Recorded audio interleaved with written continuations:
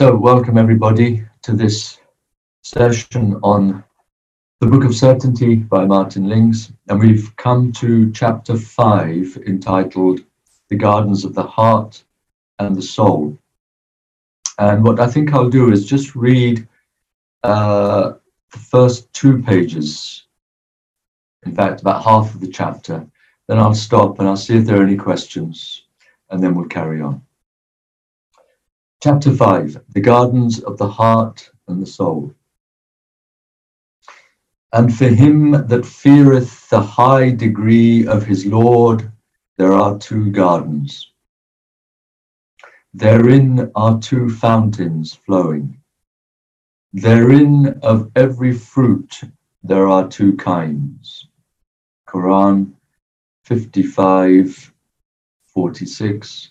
50 and 52. So what Dr. Lings has done here from the Surah Ar-Rahman is he's given 3 verses, not consecutively, but separated by a few verses each. The 46, أَمَّا مَنْ خَافَ مَقَامَ رَبِّهِ جَنَّتَانِ.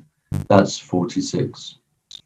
So he's translated the maqam of God as the high degree of his Lord. أَمَّا مَنْ خَافَ مَقَامَ رَبِّهِ جَنَّتَانِ. So it's a beautiful translation. We should take note of that translation of maqam, normally translated as station, because it's the place where you stand. Maqam, it's a place name, and it's from where qayyumiyya, where yaqumu, qama yaqumu, you stand up. So normally it's translated as the station, the high station, but here Dr. Lings has given us the word degree, the high degree of his Lord. There are 2 gardens. Therein are 2 fountains flowing. فيهما جنات تجريان. That's verse 50. In both of these gardens there are fountains flowing. And take careful note of the word flowing here, because it's going to be very important to distinguish what the fountains are doing in these 2 lower gardens compared to what the fountains are doing in the 2 higher gardens. The gardens, if you remember, of the spirit and the essence. Then the final verse, therein of every fruit there are 2 kinds. فيهما من كل فاكهة زوجان. In those 2 gardens there is every kind of fruit, but every kind of fruit, there are 2 kinds of those fruits. And again, we have to pay careful attention to this, because he's going to comment on it in this chapter. So now we come on to Dr. Lings's text itself. The Garden of Eden, which for primordial man was the macrocosm, corresponds to the inward paradise of his soul. But since his soul has in its heart the eye of certainty, which transcends its other elements, it may also be said to consist of 2 paradises. The higher of these, the garden of the heart, will then correspond to Eden's innermost precinct, where flows the fountain of immortality, while the lower, the garden of the soul, will correspond to the rest of the earthly garden. Together, these 2 inward paradises make up the degree of human perfection. And since this degree marks the first stage in the traveller's journey, it is evident that the fear spoken of as leading to these paradises is the very fear which was said by Solomon to be the beginning of wisdom. And in the words of the commentator, fear is one of the qualities of the soul, one of its phases when it is lit with the light of the heart. So here we're talking about this فَأَمَّا مَنْ خَافَ مَقَامَ رَبِّهِ جَنَّتَانِ, talking about this quality of fear, the one who has real fear in the sense of awe and being kind of awestruck, almost like with haiba. You're awestruck, and therefore your faculties are oriented to that reality, not just in the lower sense of being frightened or afraid or something. It's much more a quality of orientation with awestruck awareness of the majestic dignity of the absolute, and of the, quote, fear of doing or being something that is not in conformity with that. So that's why Solomon says fear of God is the beginning of wisdom. And it's also a hadith, Makhafat Allah Ra'sul Hikmah, that makhafa is in fact, in this hadith, Ra's is the head, the chief, the capital, the height of wisdom. So here, makhafa is not like just the beginning of wisdom, but that makhafa, that awestruck quality that you have in the face of the absolute, and that it's almost like a bewilderment, hayra, as well as hayba, that you're awestruck and you're bewildered. And Ibn Arabi refers to that station not just as the beginning of wisdom, but he says this is the highest maqam, the highest degree, the highest spiritual station of the Arafat. And they go through all of the other stations of love and knowledge and so on until they come back to what apparently is the beginning, which is now the final end, that you're so bewildered that it's you're awestruck again, and there's a kind of fear in the metaphysical sense and not just the emotional sense. So I'll carry on. Like the difference between the two higher paradises, the difference between the garden of the heart and the garden of the soul is shown by the fruits which are found in each. The commentary is as follows. Now, this is the commentary of Abd al-Razak Kashani. Therein of every fruit of the delicious objects of the perception, there are two kinds, of which the one is particular, being known and wanted, whereas the other is universal and strange. This word wanted, it's an old English word. It's something to which you're accustomed. Wanted, you're used to it. It's known and you're used to it. It's a particular thing that you're known, that you're used to. Whereas the other is universal and strange. Strange in the sense of unknown, unaccustomed, a gharib in that way. For verily every universal idea that the heart perceiveth hath a particular image in the soul, nor is there anything perceived by the soul that hath not its archetype in the heart. So these outward objects of perception, in their particularity, in the way that you know them, that is what your soul corresponds to, because the soul itself is particular and you know particular things with your particular soul. But the heart contains the archetype of the image that the soul perceives. The heart contains the archetype, and that's why the soul can perceive and recognize particular objects, because within its own heart it contains the archetype of those things. So there's archetype, symbol, or archetype to particular thing, corresponding to heart, which knows the universal archetypes, and the soul, which knows the particular things. That's the end of the extract from Kashani. Now back to Dr. Ling's. As regards the fountains, it will be remembered that those of the two higher paradises are described not as flowing like those of the heart and the soul, but as gushing. This is a very important point that's coming up now. If you remember, the gushing is nadbakhatan. So in the two higher paradises that come later on, min dunihima jannatan, mudhamatan, fihima aynani naddakhatan. So this gushing of the two higher fountains in the higher paradises is to be contrasted with flowing, tajariyan, the ordinary word for flowing.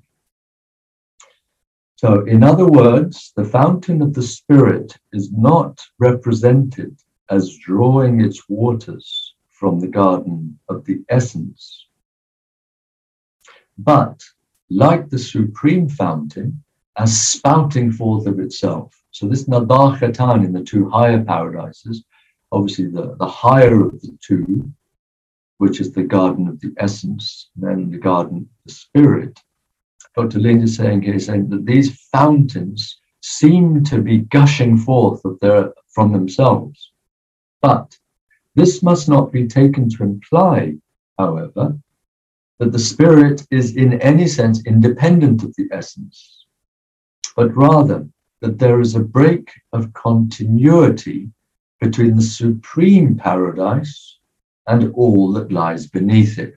It's like between the garden of the essence, which is like the absolute, pure infinitude, and everything beneath, there is this incommensurability, an abyss, a gulf, no way in which the mind can conceive of how that gulf could be breached between the pure absolute and everything that is other than the pure absolute.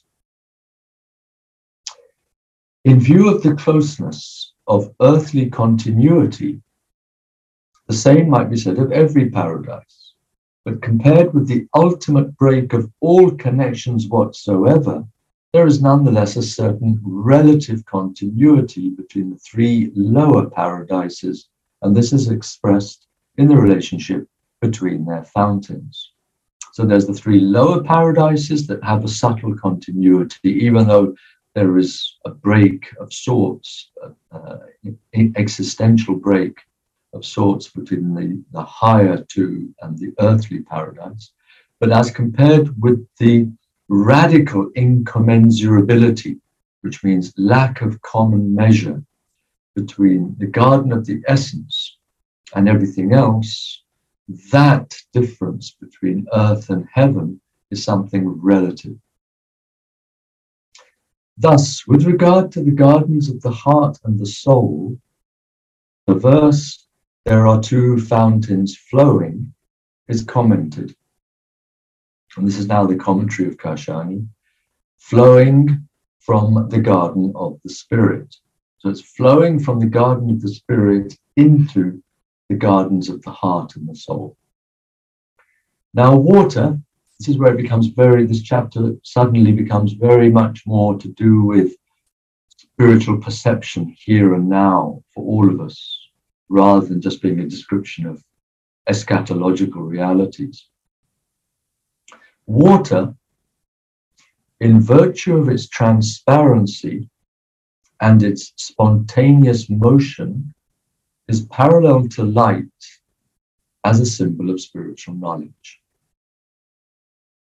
And although we have already mentioned the symbolism of light, and although we hope to consider it more fully in a later chapter, it will perhaps be as well to touch upon it here, insofar as it may help to explain the differences between the four fountains. So now we're going into a discussion of the symbolism of light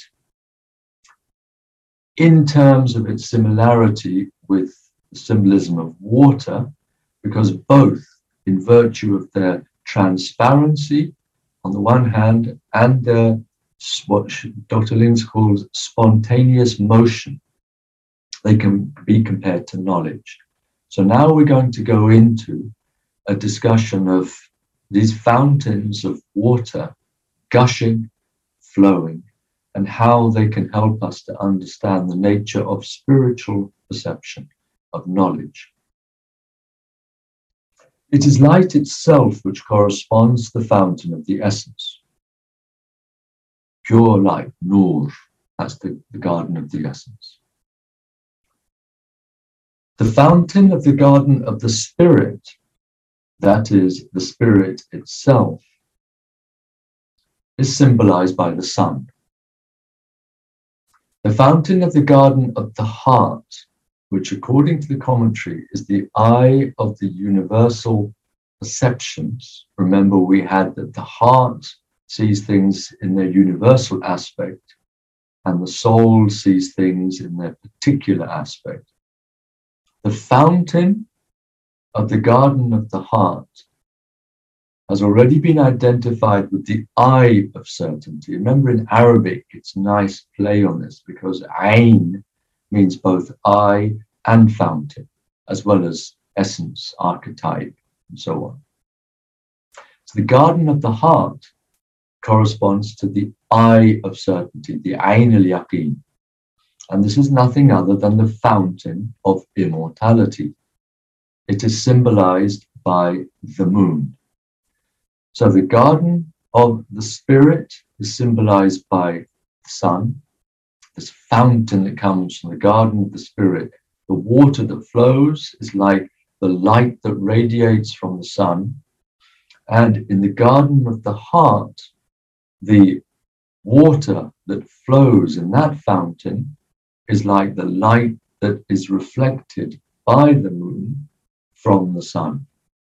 So this is a beautiful analogy to help us to understand the relationship between the two sets of gardens. The light of the sun coming from the garden of the spirit and its fountain water, which in its transparency and spontaneous motion is like a radiation of the light of the sun. And they both represent spiritual knowledge. And then in the garden of the heart, which receives this light, its fountain and its flowing water is like the light that emanates from the moon, which is a reflection from the light of the higher luminary, which is that of the sun of the spirit. It is symbolized by the moon. And indeed, the light flowing from this fountain may well be said to gush forth from the sun, and then to flow from it to the moon, whence it flows to various objects, which in their turn, according to their aptitude, may serve to reflect it again. And any such point of contact between a ray of moonlight and a reflective object may be taken as a symbol of the fountain of the soul. Now, this is how it becomes extremely beautiful. We have this image of the Son of the Supreme Spirit, which renders manifest, spiritually and metaphysically speaking, the light of the essence. The light of the essence is always in this supreme darkness, is unknown through its superabundance of light, and it's contained infinitely within itself. But insofar as the hidden treasure of the essence loves to make itself known, it does so through its self-manifestation as the spirit, the logos, the ruh, the archangel, however you want to symbolize it. And that spirit, the ruh, that garden of the spirit, the fountain of the spirit, is symbolized by the sun. The sun's light streams, it gushes forth. And then it illuminates the moon, which is in the garden of the heart. The heart receives that light, just like the light of the moon comes from the sun. And then the moon itself casts light, but it's now a flowing light, Ajuriyan, on reflective objects on earth. Anything on earth that can absorb and reflect back the light of the moon. And those objects that reflect back the light of the moon are in the garden of the soul.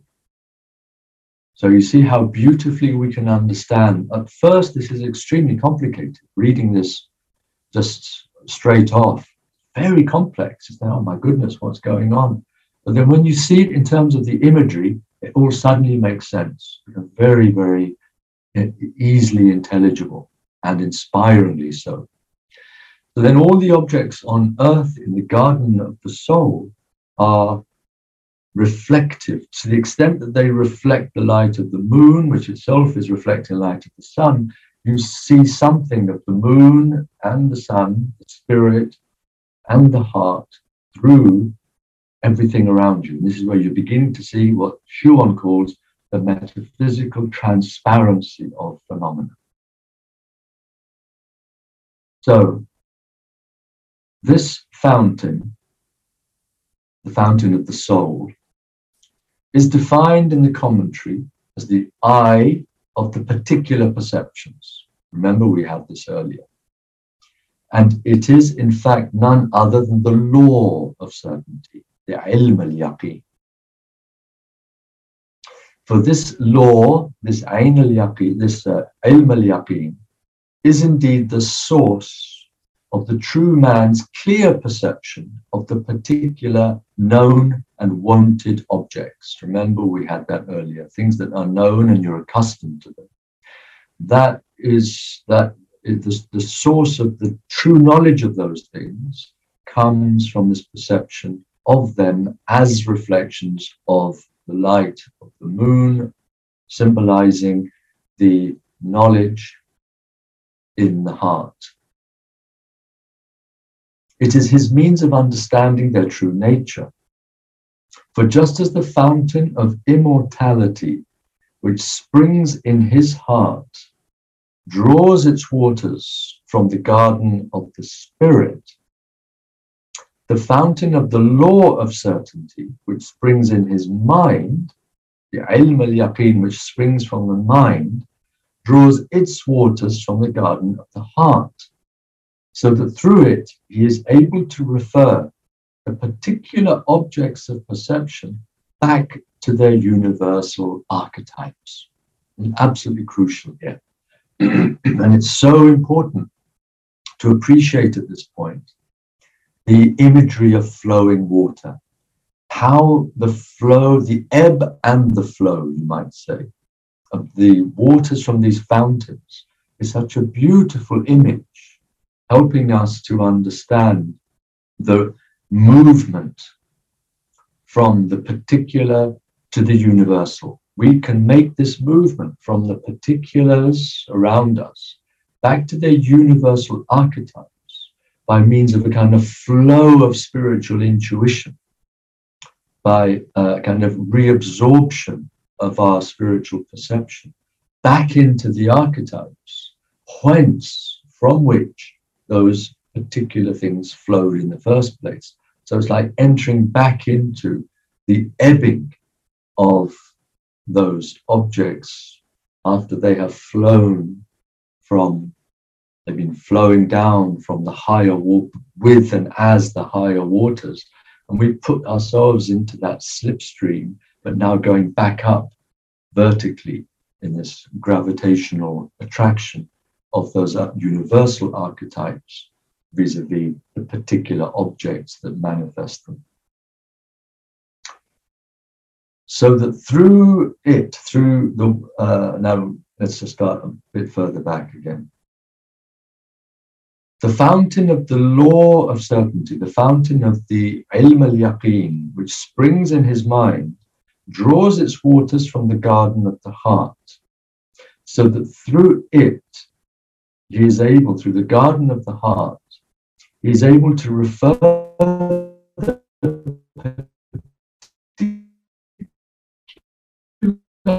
objects of to take delight in them, not merely for themselves, but also in that they are the shadows or images of higher realities. It is thus the presence of this fountain in the garden of the soul which gives full flavor. Look at how beautifully it says this. Full flavor to the fruits. That is, to the particular objects perceived by the senses, by revealing them to him in the fullness of their true nature. It's a really beautiful way of putting this.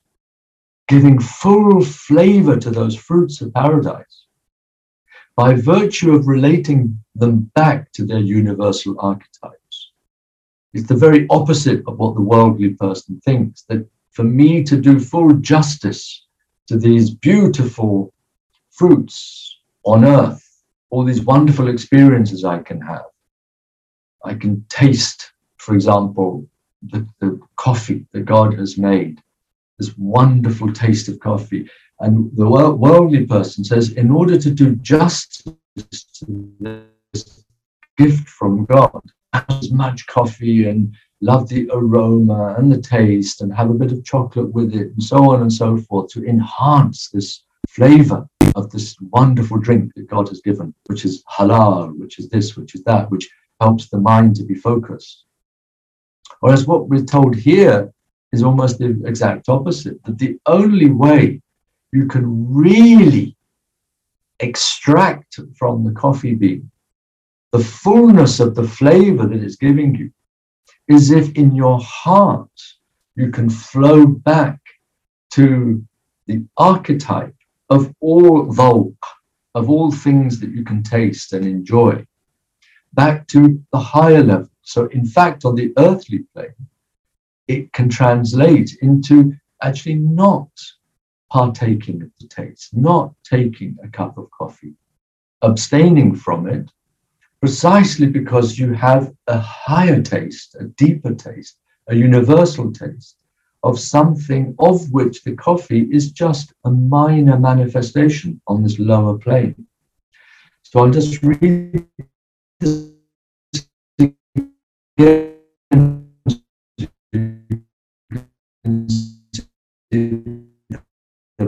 The beauty of this flavor of the fruits. That is, to the particular objects perceived by the senses, by revealing them to him in the fullness of their true nature. Now here, let's go from the rather prosaic example of coffee to the more appropriate one of flowers, the experience of the beauty of the colors of flowers. And here I would recommend that you read what Dr. Link says about the symbolism of the triad of the primary colors in his book, Symbol and Archetype, where he says that the perception of the difference, the distinctiveness of the red, of the gold, of the blue, your perception of the distinctiveness of them is much greater on the principial level than on the purely manifested level, even though it's difficult to conceive of that. But when you walked into Dr. Lings's garden and you saw the way he had arranged the flowers, particularly with the stress on the gold, on the red, on the blue, with the green, of course, as the background, primary colors coming straight forward.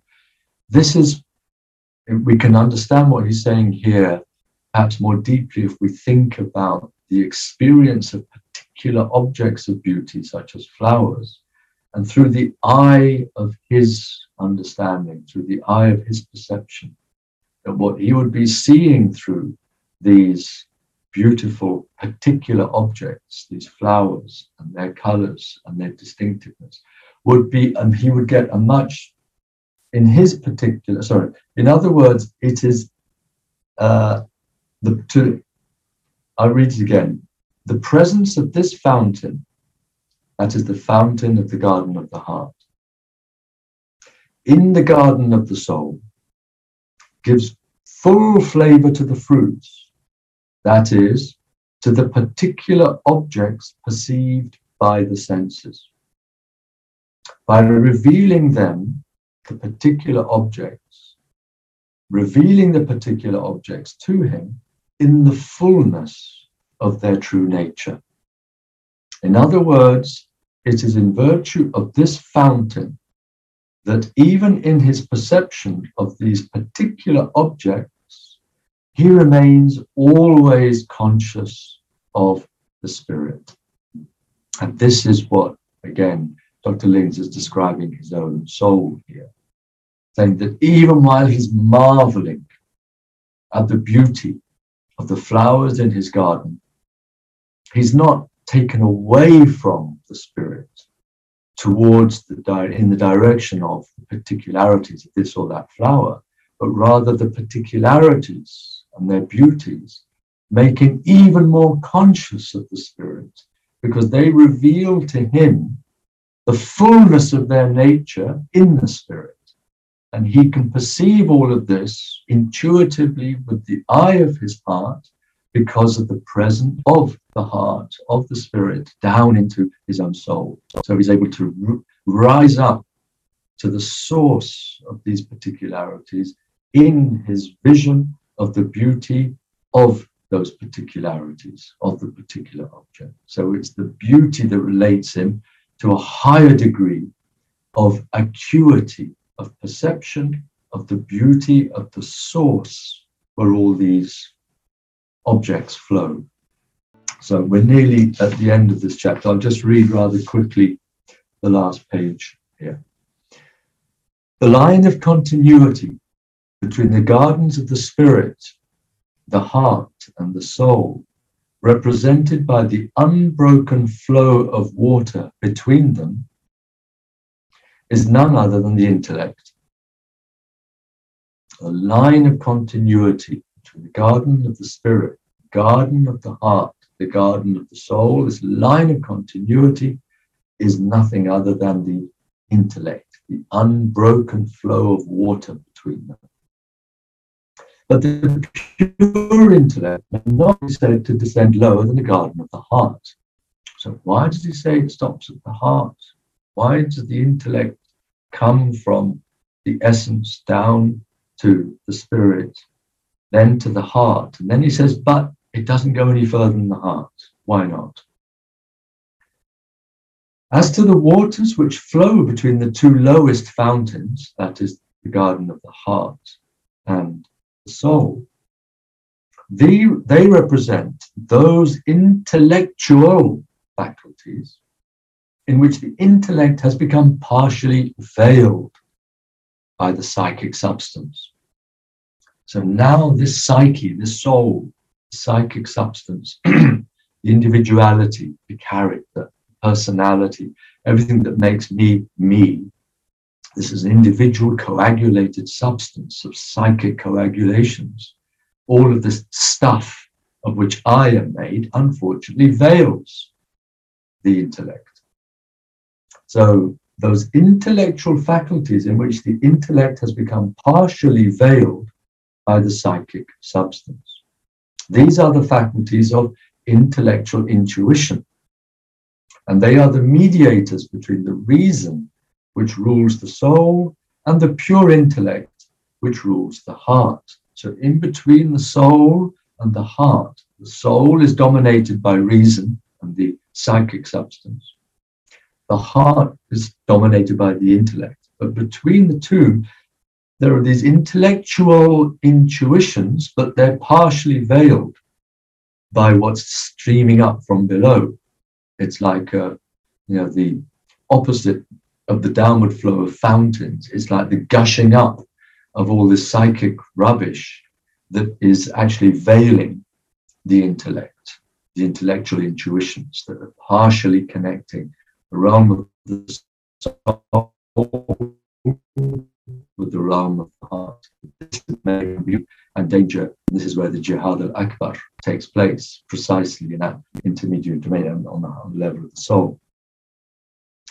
These are the faculties of intellectual intuition, and they are the mediators between the reason which rules the soul and the pure intellect which rules the heart. Their knowledge is more certain than that of the law, the ilm al-yaqeen, but less certain than that of the eye, the ayn al-yaqeen. So the ayn al-yaqeen is higher, the ilm al-yaqeen is lower. These intellectual intuitions are in the middle. They may also be called the heavenly desires, since they are turned in spontaneous inclination towards the next world, just as desires in the ordinary meaning are turned towards this world. So ordinary desires in the soul that are turned to this world are ones that lead away from these intellectual intuitions. But when those desires are turned towards God and the hereafter, they move in the right direction, even though they're still partially veiled by the psychic substance.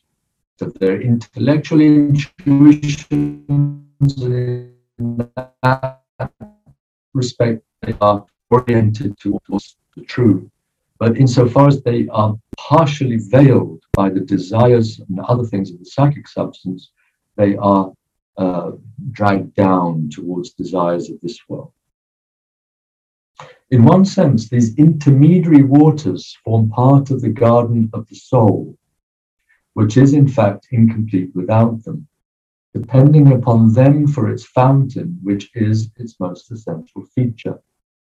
It is thus made up of two kinds of elements, of intuitive faculties which are turned in desire towards the garden of the heart, and which are perpetually satisfied by the light which comes from it, and of earthly desires which are turned towards the particular objects of perception in the outer world, and which are ready to be satisfied according to the possibilities afforded by outward conditions. It is, in fact, this readiness to be satisfied, this full development, and not the actual satisfaction itself, which distinguishes the soul of the true man from that of the fallen man. Indeed, it may be that the earthly desires are only satisfied within certain limitations. Now, here we have a footnote. The garden of the soul depends for its full realization on the perfection of the fruits as well as on that of the fountain, so that in a sense it is only possible for the true man to possess fully the garden of the soul during his life if he is living in the Garden of Eden, that is, during the primordial age. Otherwise, this paradise may only be enjoyed to the full after death, when the perfect soul is said to abide in a prolongation of the earthly state, which is like itself incorporeal and not subject to decay, retaining always its primordial perfection. The term garden of the soul is in fact usually taken to refer to such a prolongation of the human state after death. So you see, what he's saying here is that it's the readiness to be satisfied by particular objects that distinguishes the true man's state of realization from an actual satisfaction of all of these desires on the plane of the soul, because the actual satisfaction presupposes a perfection in what would be the Garden of Eden, where everything outwardly is satisfying every need for satisfaction inwardly. And that is the paradisal possibility, so that on earth, the true man, as Dr. Lings is referring to here, what distinguishes the soul of the true man from that of the fallen man is in fact the readiness to be satisfied, and not the actual satisfaction itself, because earthly desires are only satisfied within certain limitations. The objects may not be there in the actual earthly realm. So it's only in the Garden of Eden that all of the outward objects satisfy the inward needs that we have for satisfaction in the soul. So I'll just read that again, the footnote. The garden of the soul depends for its full realization on the perfection of the fruits as well as on that of the fountain. So it is only possible for the true man to possess fully the garden of the soul during his life if he is living in the Garden of Eden. So the Garden of Eden has the fruits as well as the fountains. The fountains are spiritual perception, spiritual knowledge, light that relates the particular back to universal. But the fruits, the actual things, the particular objects, to be there to satisfy the soul in actual satisfaction, they will not be there in this fallen world. They will only be there in the Garden of Eden. But this does not apply to the heavenly leanings of the intuitive faculties. This is the last sentence now. But this does not apply to the heavenly leanings of the intuitive faculties. Remember those intuitions that connect the realm of the soul dominated by reason and the realm of the heart dominated by the intellect. What is in between these two are intellectual aspirations, leanings, desires for heaven, for God. So what he's saying here is that this does not apply to the heavenly leanings, what he has said. Let me just reread this last sentence before so we can get this contrast clearly in our minds. And then I think after this we'll stop there and you may have one question, but as you can probably hear, my voice is giving out on me now and I need to go and get a drink. It is, in fact, this readiness to be satisfied, this full development, and not the actual satisfaction itself, which distinguishes the soul of the true man from that of the fallen man.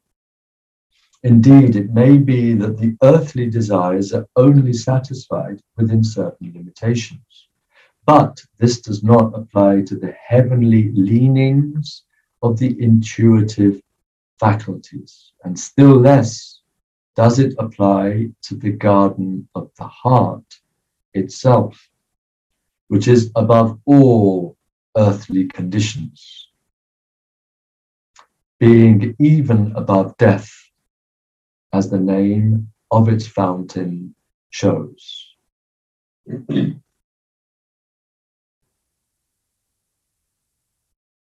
So still less does it apply to the garden of the heart, which is above all earthly conditions, being even above death, as the name of its fountain shows. Now, I don't know what the name, because insofar as I remember in the Surah Ar-Rahman, the names of the fountain, Naddakhatan, it just says that the two fountains are gushing. So maybe that's what he means, that it's the gushing nature, the fountain of immortality. It's permanently gushing forth with life. So it's above death. And these heavenly leanings of the intuitive faculties are, as it were, they will always find their satisfaction in the measure that that heavenly aspiration prevails over the veil constituted by the individuality, the psychic substance imposing itself upon the heavenly desires. But those intuitions, and this is, I suppose, a good point at which to end in terms of a practical point, that our soul being dominated by reason, our heart is dominated by the intellect. But in terms of practical spirituality, what we are constantly doing in orienting our meditation, our reflection towards the gardens. Oh, thank you very much. So, I needed some water from the fountain of immortality. Alhamdulillah. So, to end on a practical note, where we are in our current situation as seekers of the heart, our reason that dominates our soul is also allied to our imagination, our intuition, and our memory, the four faculties of the soul. And the intuition is the bridge that enables us to go from the level of knowledge fashioned by the soul to the level of knowledge opened up by the heart, the fountain of the heart, the fountain of spiritual knowledge, wherein the light of the moon, reflecting the light of the sun from the spirit, is shining down on us. And one thing I'd like to finish on, a note I'd like to finish on here is what Dr. Linz used to say about the Quranic descriptions of paradise. He said that these descriptions are marvelous and they are more, you might say, detailed than in any other scripture of Revelation. But he said it's almost as if these descriptions of paradise are there in order to allow the imagination to open out to them, to focus upon those images. Remember, imagination and image. The images of paradise are there for the imagination of the soul to work upon, to reflect upon, to meditate upon, and to open up the totality of the soul to the beauty of the images being revealed by God for this dimension of the soul. And one might add that it's one of the reasons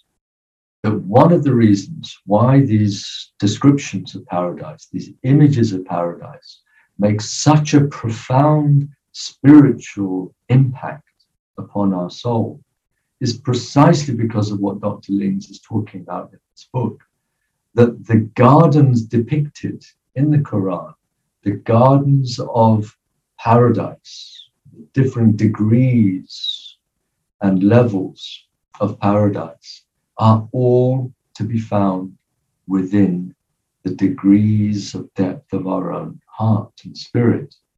So this is why we recognize, not just recognize, we recognize with our heart what we've already known, because we were, and in a certain sense are, in our innermost reality, we are still in that paradise from which we've only fallen in appearance. And so the soul, with all of its psychic complications, being dominated by reason, nonetheless has openings through imagination and intuition, and not just memory in the ordinary empirical sense, but memory in the sense of dhikr, of a kind of supracognitive recollection of what we were, what we still are in our inmost depths. And that's why the descriptions of paradise coming from Revelation reveal to us, or uncover for us, disclose for us, it's a kind of kashf, al-mahjub. It is a disclosure of what is covered over by a hijab, the hijab of the nafs.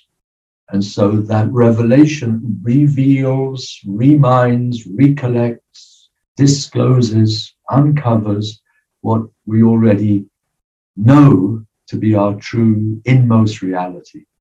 If only we could liberate ourselves from the veils with which we falsely identify ourselves, the veils of this individuality, this desire, this imagination, speculation, whatever else it may be.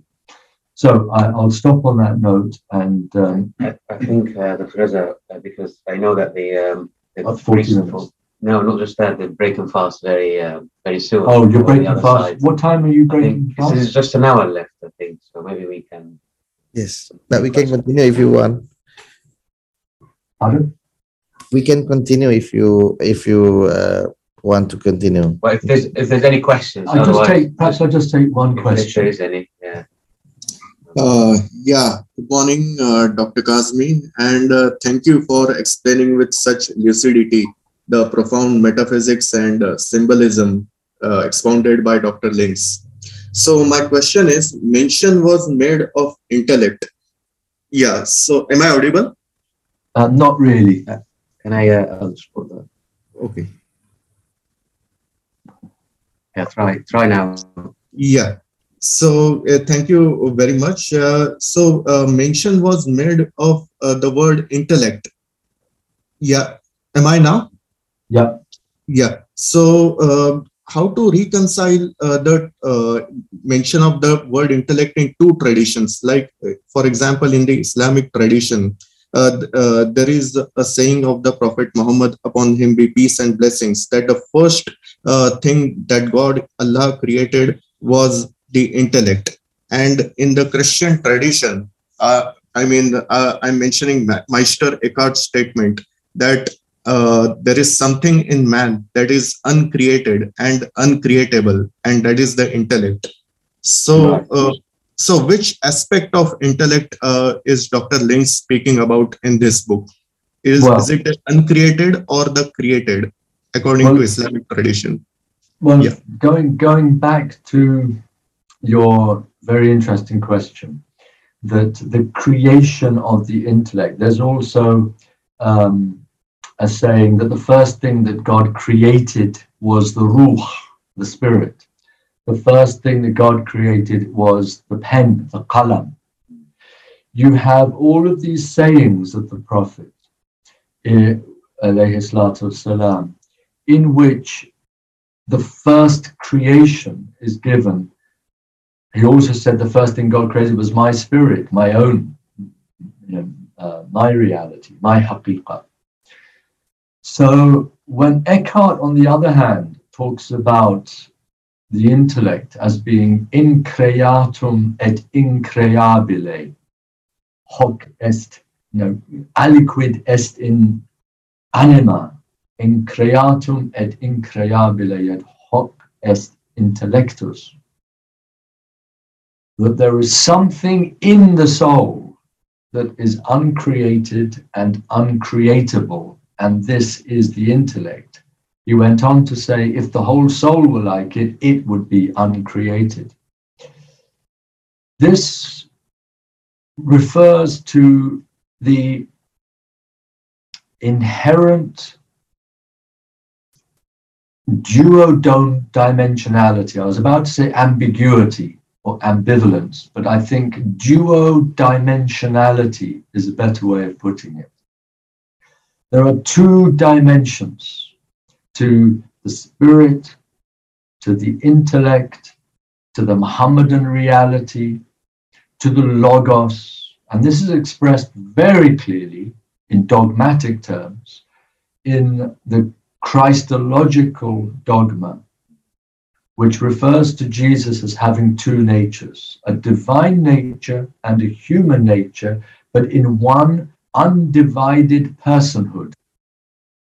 This is something the mind can hardly make any sense of. And this is where reason itself has to be crucified on the cross, where the mental carapace of rationalistic alternativism, either this or that, has to be cracked, has to be broken. Eckhart said, if you want to reach the essence, you have to break the form.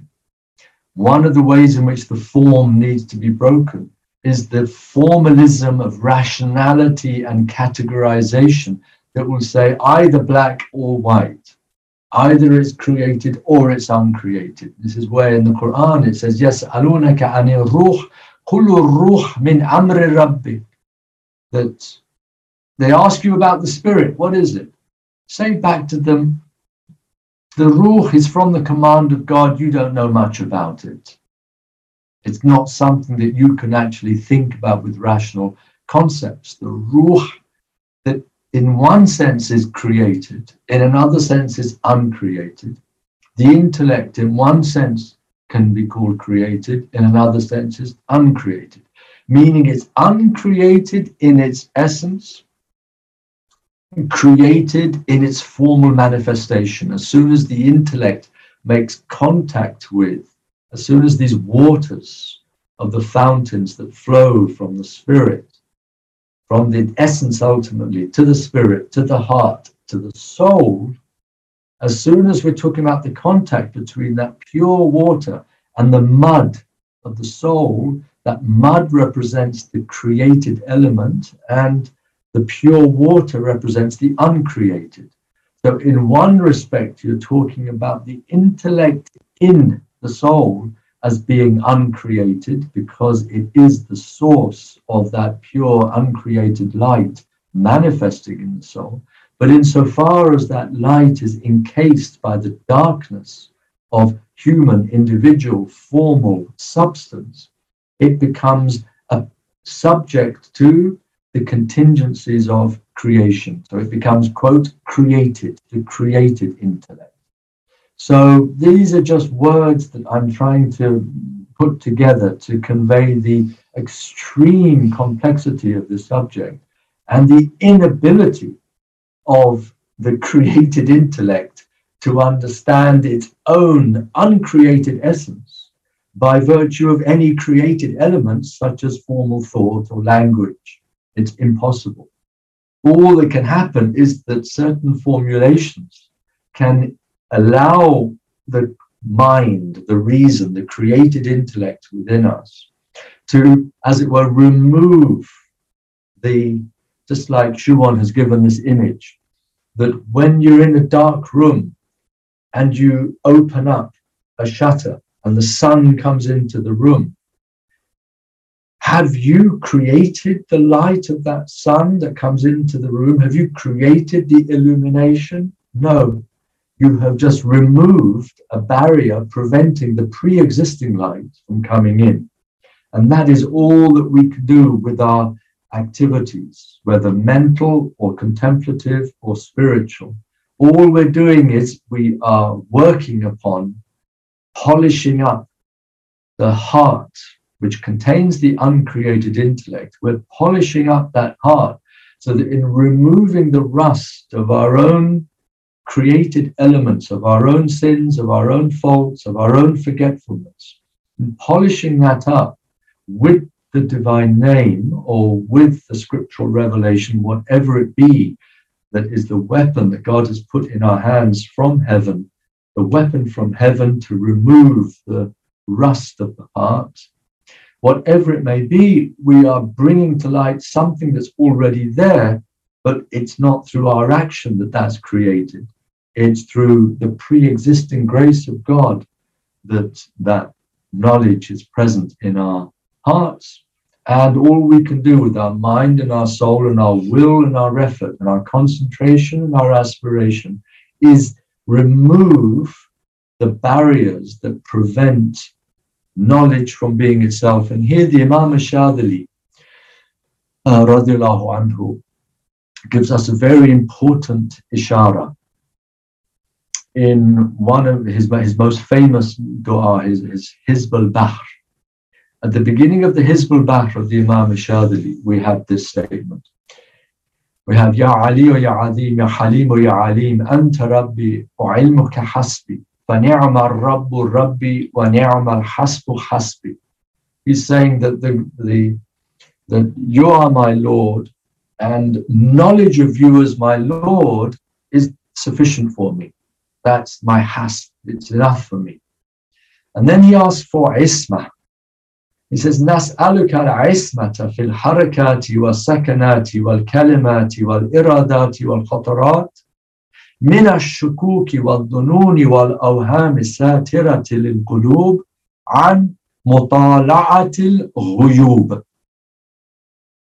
That's an amazing statement if we stop to reflect upon it. He's saying to God, give me isma, give me protection against all of Nas'aluka al-ismata fil, in my movements, my harakat, in my stillnesses, my sakanat, fil harakat wa sakanat, wal kalimat, in my speech, wal khatarat, wal iradat.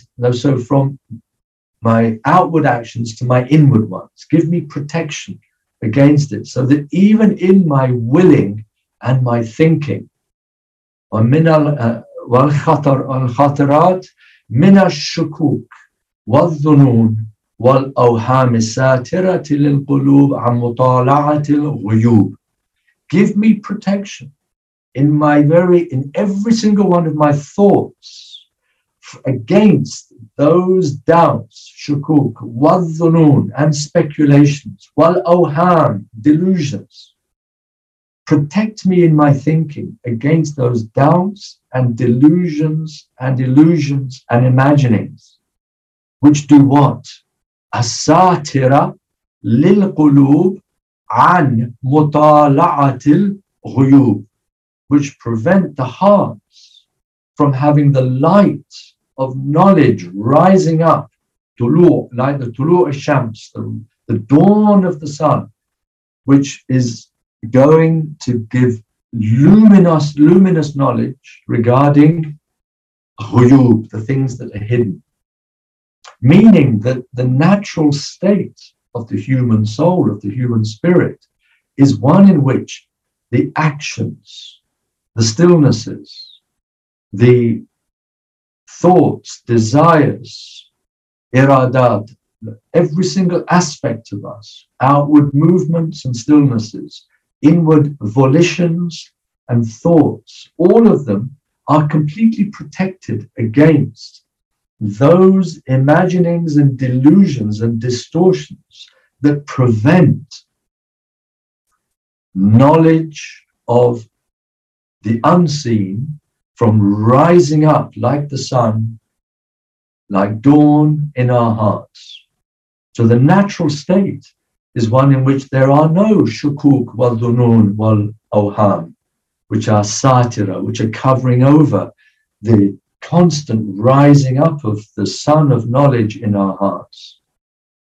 That's the natural state of the human being in the Edenic state. So we in our fallen state are calling to God to give us protection against all of these doubts and delusions and imaginings that prevent the rise of knowledge from taking place in our hearts.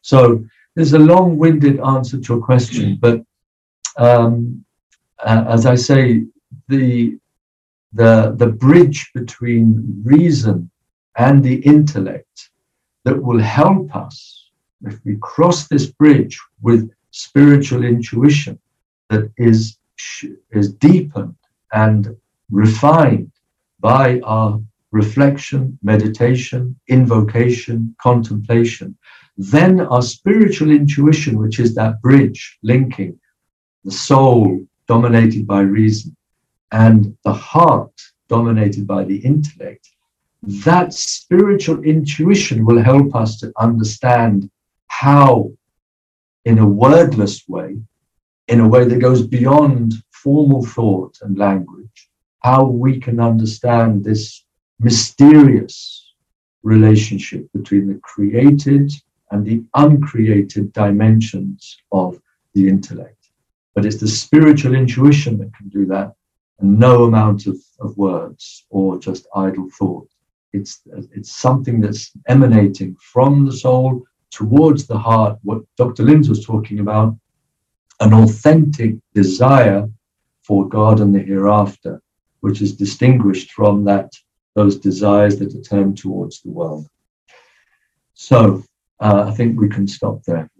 Well, thank you very much, Dr. Reza. Thank you. I just want to make a quick announcement that yes. we will that'll be the last session in April, and we will be back from the second week of May. Second week of May. All right. Thank you very much. Thank you all very much. You can stop recording.